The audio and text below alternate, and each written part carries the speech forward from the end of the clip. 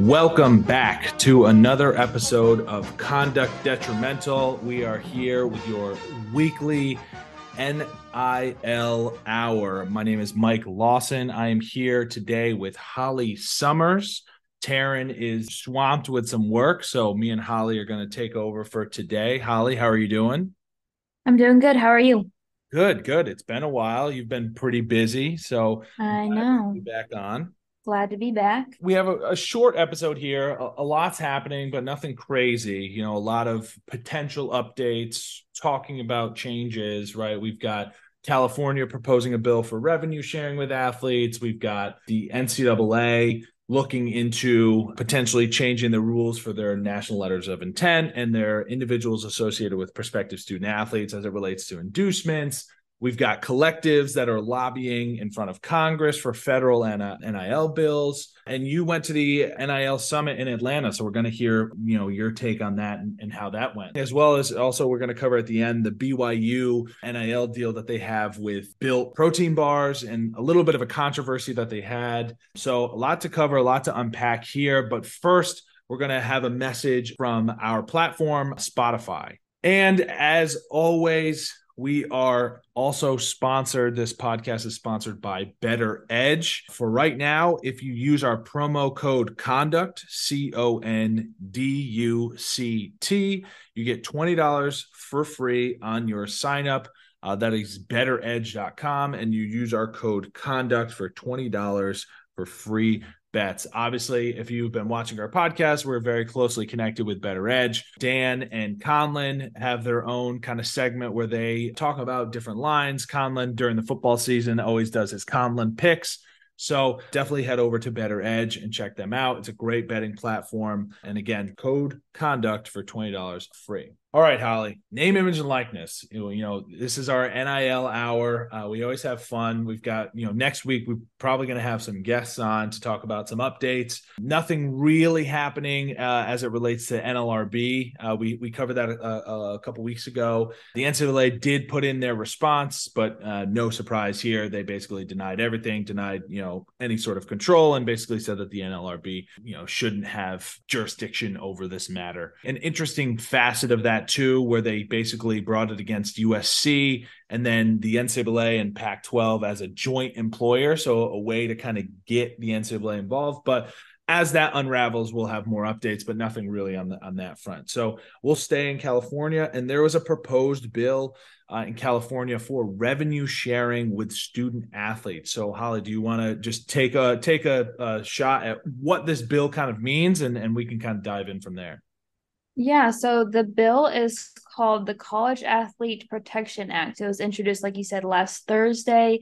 Basically, it's going to require all California colleges and universities to kind of share a percentage of their revenue with the athletes in sports that earn twice as much revenue as that sport spends on the athletic sponsorships or scholarships. So basically, that's being football, men's basketball, women's basketball, and it's based on how much revenue the programs earn on a annual basis. One of the main points I think of the bill was that it is not consider athletes employees of their universities, which goes back to what we were talking about the NLRB, but basically it does require schools to provide medical care and scholarships for athletes after their eligibility if kind of they get cut within 3 years, I think it was, of their entering into college and the university itself.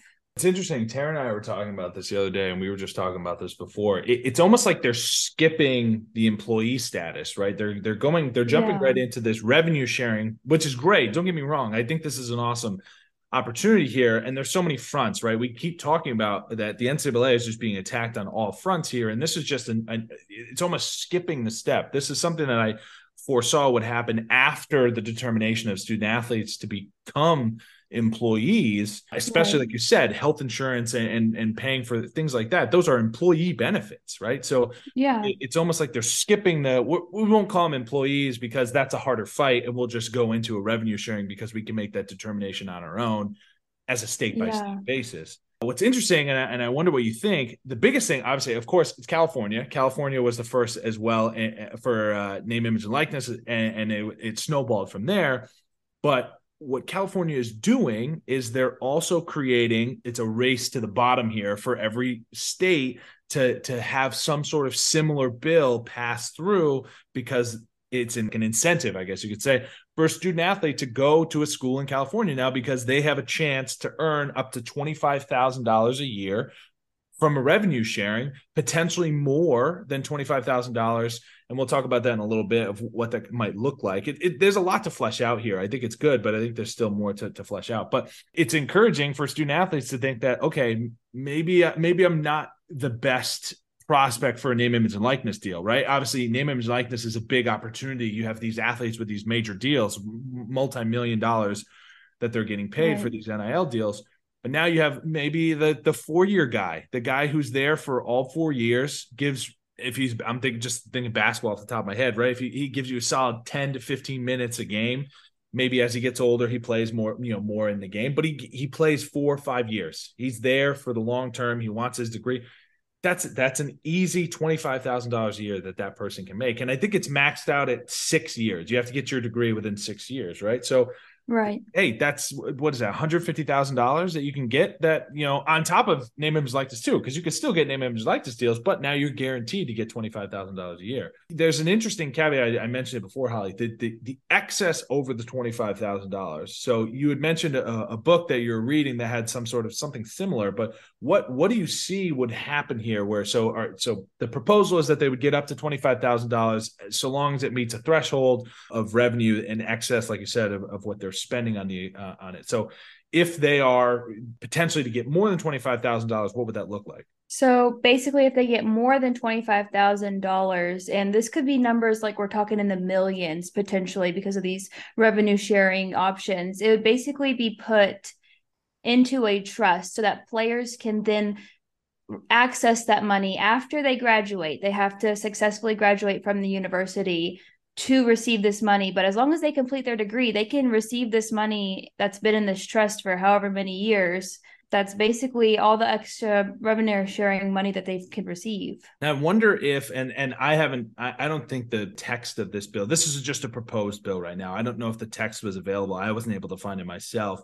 But I wonder if there's some sort of waiver, right? You said that you have to complete your degree there. Say you are an athlete that chooses after 3 years to go to the NFL, doesn't finish your degree, one and done athlete, doesn't finish your degree at that university. Are you still eligible, or do you waive that amount of money? Based upon the language as I'm seeing it come out, it would seem to me that you would waive that amount of money.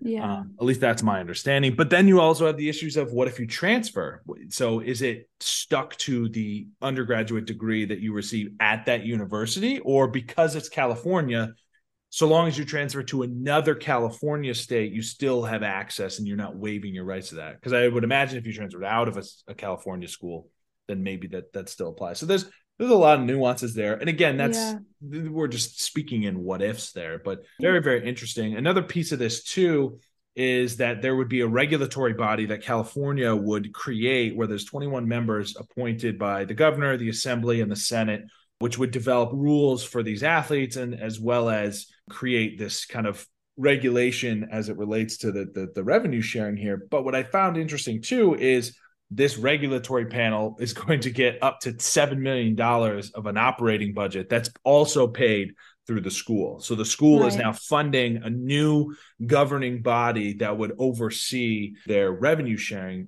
plans. And all of this, I imagine, I worked in my compliance office when I was in Syracuse. I just imagine that this is just an absolute overhaul for compliance offices for all this regulatory work, which is, it's crazy. I'm all for it. I think it's great.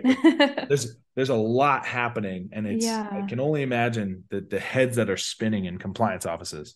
Oh, for sure. And one of the things that you reminded me of when you talked about the potential for student athletes transferring or entering the transfer portal, or potentially even not completing their degree, is there was an option for the Olympic sports to also take part in the revenue sharing. But instead of receiving a certain percentage or 50% of whatever the school makes from the revenue from their sport, they would get the increase in the revenue from year to year. So if in 2020 2023, women's gymnastics makes like $30 million. And then in 2024, they make $40 million. The athletes split that $10 million is basically what I read. So since that's more school specific, I feel like students who might want to transfer to a different school kind of forfeit that amount of money that they might have been able to get.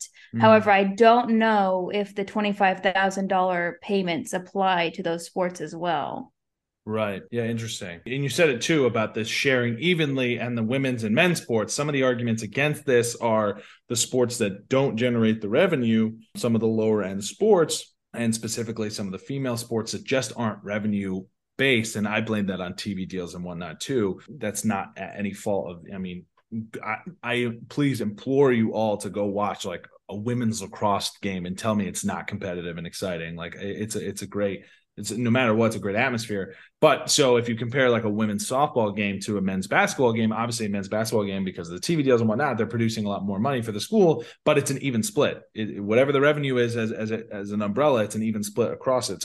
So there has to be, as a part of this with this regulatory body, you have to submit Title IX compliance reports at the end of the year too, to make sure that you're not violating any Title IX issues with revenue sharing as it relates to female athletics and men's athletics as well. So a lot more is going to develop here, especially now. Like I said, there's going to be a race where states are going to have some sort of similar bill that might be carved out. And this is still being fleshed out. This is just a newly, the assembly passed this bill, but I'm sure there's going to be some line item changes that need to be made here. But do you have anything else on this one? Just that it would take effect January 2024 if all goes according to their plan, or so I guess it could be as early as then. We might get it later if it doesn't pass. So if some issues come up or if they need to fix it, but that's pretty soon. I mean, it's like half a year away. It'd be interesting to see how it works. That is quick. And unlike California, because the last time they were 2 years out. So right. Now that it's right around the corner, I think that it really does put the pressure on some of the states because they want to be the first to pass some sort of bill. So other news here, we mentioned at the top, today and tomorrow, there is some lobbying going on in front of Congress. Up until now, any sort of federal NIL bill has been very pro NCAA, restricting collectives, restricting universities' ability to help and assist and educate their athletes as it relates to NIL deals, and really being in favor of NCAA policies as it relates to name, image, and likeness. We've had guests on to talk about the issues here where, an NCAA favorable bill that would preempt any state bills would be detrimental to certain athletes and student athletes as a whole, and collectives and universities in their communities. But now what we have is we have collectives going in front of Congress. So Holly, do you want to talk about who is going to be in front of Congress today? And it was today that started and tomorrow. Yeah, so it's basically 5 of the Power 5 collectives that are lobbying from the ACC, Pac-12, and SEC. I believe there's 2 from Tennessee that are definitely there with Spire Sports. Yeah, and then a few others. Yeah, Grove Collective. Yeah, Grove from Ole Miss. Yeah, so pretty big names and definitely bigger collectives. I know some of them are even 501c3 status or volunteer specific collectives. So we have a wide variety of collectives who are going in front of Congress to lobby all different types of points. It seems to be very student based too, student athlete oriented, which is, like you said, opposite of kind of what we've been seeing, which is very pro NCAA. It's encouraging. I'm happy that the Congress is opening it up to have some sort of discussion that would benefit student athletes. I know that there is a lot of favorable, like we said, there's been some leaning favors towards the NCAA. We've had guests on the podcast before that talked about Congress and their ability to not really listen to the student athlete side, right? We had Jason Stahl on where he talked, where he was the only one in the room that sounded like he was for students. He was the only one that was really trying to encourage that these student athletes need to be educated and protected. And it seems where it's kind of swaying in the NCAA's favor. But at the same time, after the testimony that Jason Stahl was a part of, it really seemed to just kind of go to the wayside here, where now it's ramping back up because of this need for a federal NIL bill, and Charlie Baker and the NCAA is really trying to encourage that. So we'll keep you updated. There's going to be more updates. As you're listening to it, it's probably Thursday, so I should have said yesterday and today. If you're listening to it now, we're recording on Wednesday, which was the first day that they did lobby in front of Congress. But that kind of leads into, people who are excited about the future of NIL. Holly, I know you were in Atlanta for the NIL Summit. Tell me about your experience. Let me know what happened. What was the kind of itinerary? Who was there? Give me it all. You were there firsthand. Yeah, it was super fun. I had a great time. It was the Student Athlete NIL and Influencer NIL Summit. So it was jam-packed weekend. We had a ton of different events going on, a ton of different sessions, both for athletes and for the school's administrators, lawyers, and really anybody who's interested in the NIL space or wants to become involved with it. It was extremely informative, I believe, for basically anyone who is involved in the NIL space or is looking to get involved. It was a really great event. The first night was Saturday, and we had an award ceremony, which was super fun. Flauge from LSU was there. She did a little rap for us, which is super exciting to see. It was a very fun little performance. And then Dennis Collin from Lake Erie, the Popeyes kid, was also there, which was exciting to see. He did do the meme for us a couple times, which was very fun. And then General Booty from OU was there, and he kind of showed us the first ever General Booty cream that he has in connection with the Crimson and Cream collective. I believe it's the first ever cosmetic cream that comes out of an NIL deal that's specific to an athlete. So that was pretty cool to see too. And those are some of the athletes that were there. In regards to speakers, Michael Vick was there, which was super cool. And then Coach Trent Dilfer was also there. Colleen Quigley, she actually ran a race on Saturday and then came on Sunday to speak, which was really exciting. She was awesome to kind of get to hear her story and then also learn about a lot of the deals that she started making. Obviously, she's not in college anymore, so she doesn't make NIL deals, but she does do a lot of personality rights and intellectual property deals. So she was giving advice to a lot of the young girls who were there about how they can maximize their NIL while they're in college. It was a really great event. Some of the sessions for the student athletes were basically based on how to define their brand and how to really narrow in like their key points. So a lot of students, I think, start out with like this big list of values that they have and that they want to stick to. And then one of the panelists from Meta helped them narrow down that list into like one specific word that will define their entire brand. So that was really cool to see those students work together to figure out, here is my brand and here's what I want to do with my brand. Basically, they also learned how to maximize their money with NIL. A couple of Invesco representatives and a couple stockbrokers came and talked to them about the potential for investing their NIL money, turning it around, making sure they save it in ways that is basically responsible so that they aren't just, I think one of them, the panelists said, just don't go out and buy a Lamborghini and then not be able to pay the taxes on it, something like that. So they learned a lot about making sure that they're smart with their money while also learning how to like do group licensing deals. And they made a ton of friends, which is really cool. We did a lot of collabs, which was awesome. Sessions for the admin included things like how to stay current with NIL legal matters, kind of what we talk about on the podcast all the time, is the different changes that are happening in the legal field and with all the bills that are being passed, how they can keep up with it. And then maybe what student athletes becoming employees will mean for schools and will mean for admins and how they can adjust to that or prepare for that. And then also one of the most popular sessions was how to build a sustainable collective for your school. So for schools that don't have collectives or for alumni who are looking to build a collective for their school, they can come to this session and learn what makes a good collective. And that was a super popular session that we had. I saw that they had high school athletes there too, which is encouraging. Yeah, definitely. It looked like there was a lot of people there. I think over 500 student athletes were present. A lot of speakers, like you said, you mentioned a couple of them, and even the brands, encouraging the brands to be involved, right? I think what's great and what you just highlighted is it's a And I'm guessing that this is going to be an annual event. Right. So That this they're was a going second annual. to, So so they're going to continue this education based, networking based opportunity for these student athletes, right? Because sometimes as a student athlete, it's difficult, right? If you don't have an agent, if you don't have an idea of branding yourself on social media, it's a good way to just learn from people that are around, make connections with other student athletes, brands that are there. I think that's really, really great. So yeah. happy to have you, your boots on the ground there. It was great for Yeah. you, great experience for you.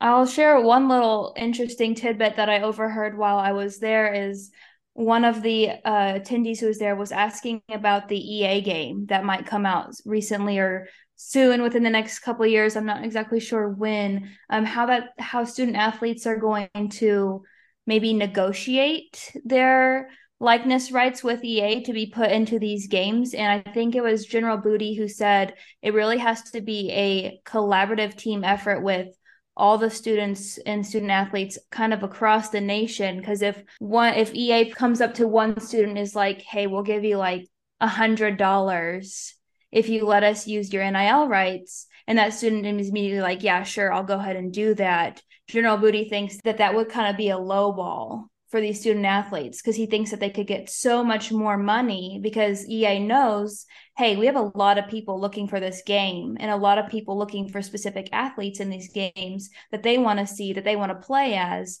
He thinks that if students kind of come together and these athletes come together and we're like, no, we're going to negotiate with EA. We're going to get like $600 to $800 for everyone across the board, and nobody's going to take these low ball deals that EA might give them. Then they'll have a lot better chance of getting more money because he thinks EA will pay for it. So that was pretty interesting to hear. Yeah, definitely interesting. And I think it kind of goes into the news that kind of came out about EA where it was rumored that the athletes would only get $500 and have really no negotiating power. So the kind of the news that came out of that is I think it was the College Football Players Association basically saying that they want to boycott the 2024 EA video game Right. because athletes aren't actually getting what their value of their name, image, and likeness actually is. And they're just basically saying, take it or leave it. Here's your $500. We've Mm-hmm. already negotiated deals with the NCAA and we can use the rights to these colleges. And, this is what you get for your name, image, likeness. So that's really great. That's awesome. Again, really super happy that you were able to go. Was it in Atlanta last year too? Yes, it was. So it's been at the College Football Hall of Fame. I believe they have a partnership with Chick-fil-A College Football Hall of Fame to Yeah. do it there every year. So it's pretty Nice. awesome. It's a great space. Do they have Chick-fil-A catered? Oh yeah. We were actually there on a Sunday. So there was no Of course. Chick-fil-A this Sunday, but the Saturday and the Monday morning or Monday afternoon we had Chick-fil-A, which All right. was I'm always happy about that.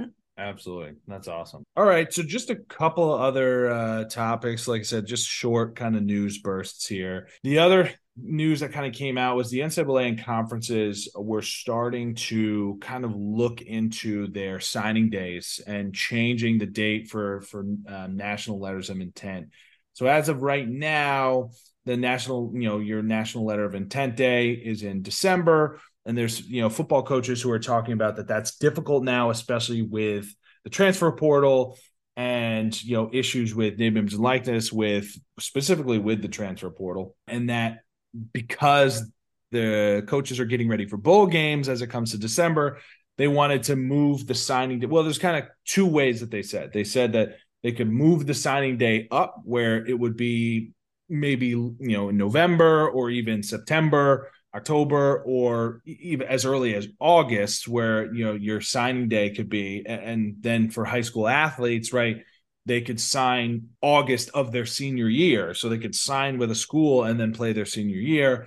That posed a couple of issues where there was the potential for that changing the way that athlete, because basically that athlete wouldn't play or maybe would be encouraged not to play their senior year. And then the other option is, really sign as soon as your senior year starts. You could sign whenever. So kind of make sure that the high school athlete is playing in their senior year. And then you could kind of make it, you could sign up whenever for the National Letter of Intent Day. Now, I think there's a few different things, going back and forth where I think it might ultimately just move up maybe a month, maybe if anything. I do see that it potentially could pose an issue with high school athletes like not choosing not to play their senior year because they're like already focused on college instead of high school at that point. The other thing that the NCAA is looking at is the IAWP rule, the individual associated with prospective student athlete. Now, this was implemented in 2017, where it was a way to discourage the inducements of schools going after other individuals who are close with a prospective student athlete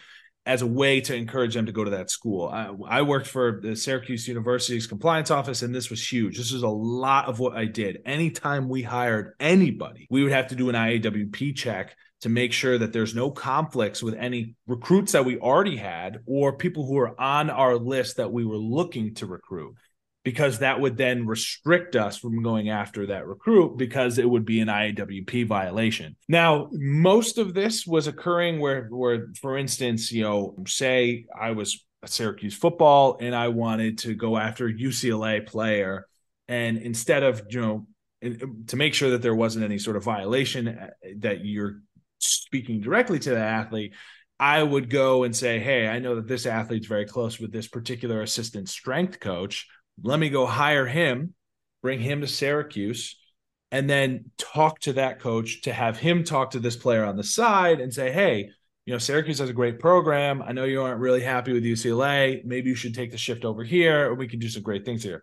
So that was the idea and the goal. However, it was so broad that the issues were arising where it was very difficult to monitor and difficult for schools to particularly go through the IAWP process. I remember we hired a tutor one time and I had to do an IAWP, and there was an issue where he was like friends with a student athlete on, it might have been basketball or football, I can't remember, who was a potential prospective student athlete. So there was an issue with the tutor. And then, so it's always been kind of, nobody really liked the IAWP rule since they kind of passed it. But it's kind of gone to the wayside because NIL is now the actual inducement, right? People are more worried about inducements coming from NIL instead of IAWP. So now they're basically just saying, just do away with IAWP because it's not really an issue, because that's less of an inducement. I can now just induce somebody with money, and that's easier than paying a strength coach. But what do you think about, the new rules, the NLI day and the IAWP,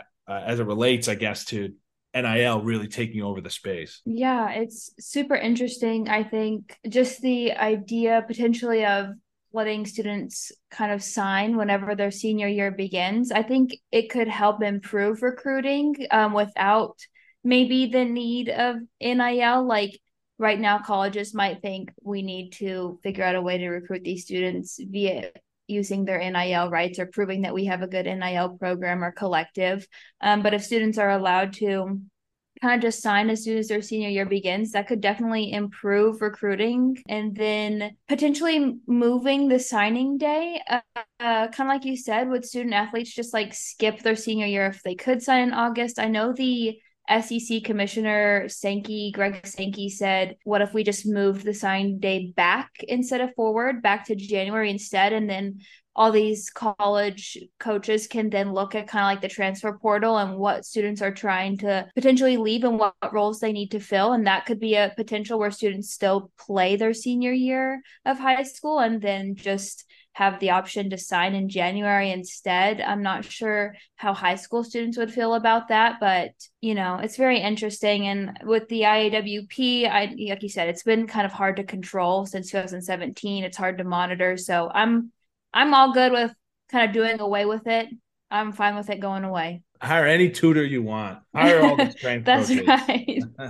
right. Like I said, this is just it was just an article that kind of came out by Ross Dellinger, where the NCAA and these conferences are looking at these rules. I mean, I honestly think that they should be more focused on coming up with NIL bills and NIL like rules, but whatever. Whatever, as long as they're progressing forward. That's right. So final topic here, BYU football program. They are sponsored by Built Protein, and a little controversy kind of happened where they have a deal. They have an NIL deal. It's very encouraging to walk-ons. They're paying walk-ons and scholarship athletes. But as it relates to a piece of the deal that was maybe misunderstood by student athletes. So what's What's going on at BYU, Holly? Yeah, so this Built Bar CEO Nick Greer said that they were going to be paying the full tuition for all walk-ons, and then they would provide all their scholarship players with 100K each. But then on top of that, all the players would receive a split of 15% of profits from a specific bar, which is called the Cougar Tail Bar. And that was specifically made for this NIL deal. It's a BYU based bar, basically. And so all student athletes who signed the NIL contract with Built Bar would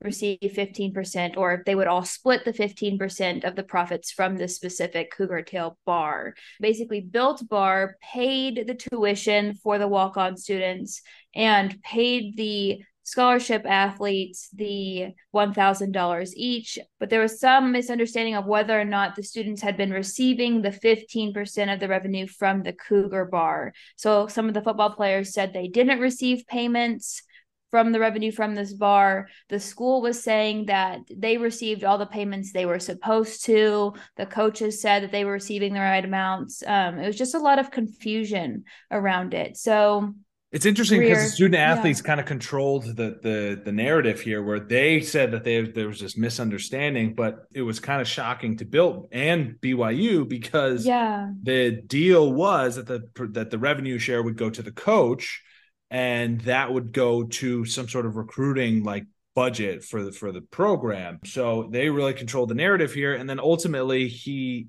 gave each athlete an extra $600 to like cover the misunderstanding. But interesting that, you had athletes who were like, oh my God, like Built has like changed my life. Like I'm a walk-on student. Like this is crazy.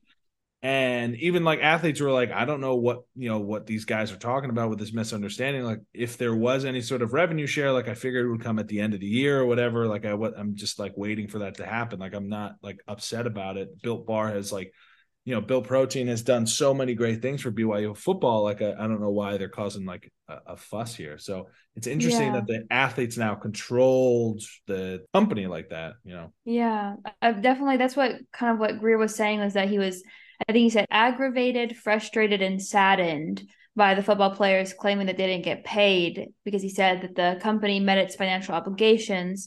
And it's also super interesting because I'm pretty sure that BYU is not like top NIL college. Like you don't go to BYU because of its record NIL deals that it's had with companies in the past. This is kind of like the first of its kind that BYU had. So it might be a kind of a lesson for like universities or collectives or even just student athletes in the future to kind of seek out different contractual like education and how to read the contracts, because there is a lot of confusing information for a lot of these students. This is like the first time they're ever going to be signing a contract like this or receiving payments or even like doing any kind of deals for their NIL rights. So kind of making sure that the language is clear is super important, I think. Yeah, and I think what's awesome is Built Protein, which is a very popular protein bar, a large successful company. They're based out of Utah. It's a Utah company that's supporting their local college football program. So I thought the whole deal was really great. So it did just kind of leave a little sour taste in your mouth after this, being like these athletes were getting everything that they were told that they were going to get, and then they're just kind of looking for more. So very interesting. But it is interesting. Nothing really came out of it besides like the athletes getting an extra $600 after all this kind of arose. But we'll see if anything does come to light, if anything more is to happen here. But like I said, a lot of like talks and updates and hopefully progress moving forward here. We will definitely keep you updated as it relates to the collectives lobbying in front of Congress, as well as California's bill and the developments for any sort of revenue sharing. We'll definitely have some NLRB updates, hopefully by next week, if there's any sort of response. Holly, do you have anything else? I don't. I think we're good. Looking to see where it goes. Yeah, definitely. So thank you guys for tuning in for another NIL hour. For Taryn, who is very, very busy this week, Holly, myself, and all of us here, the whole Conduct Detrimental team, we will see you on another episode of Conduct Detrimental.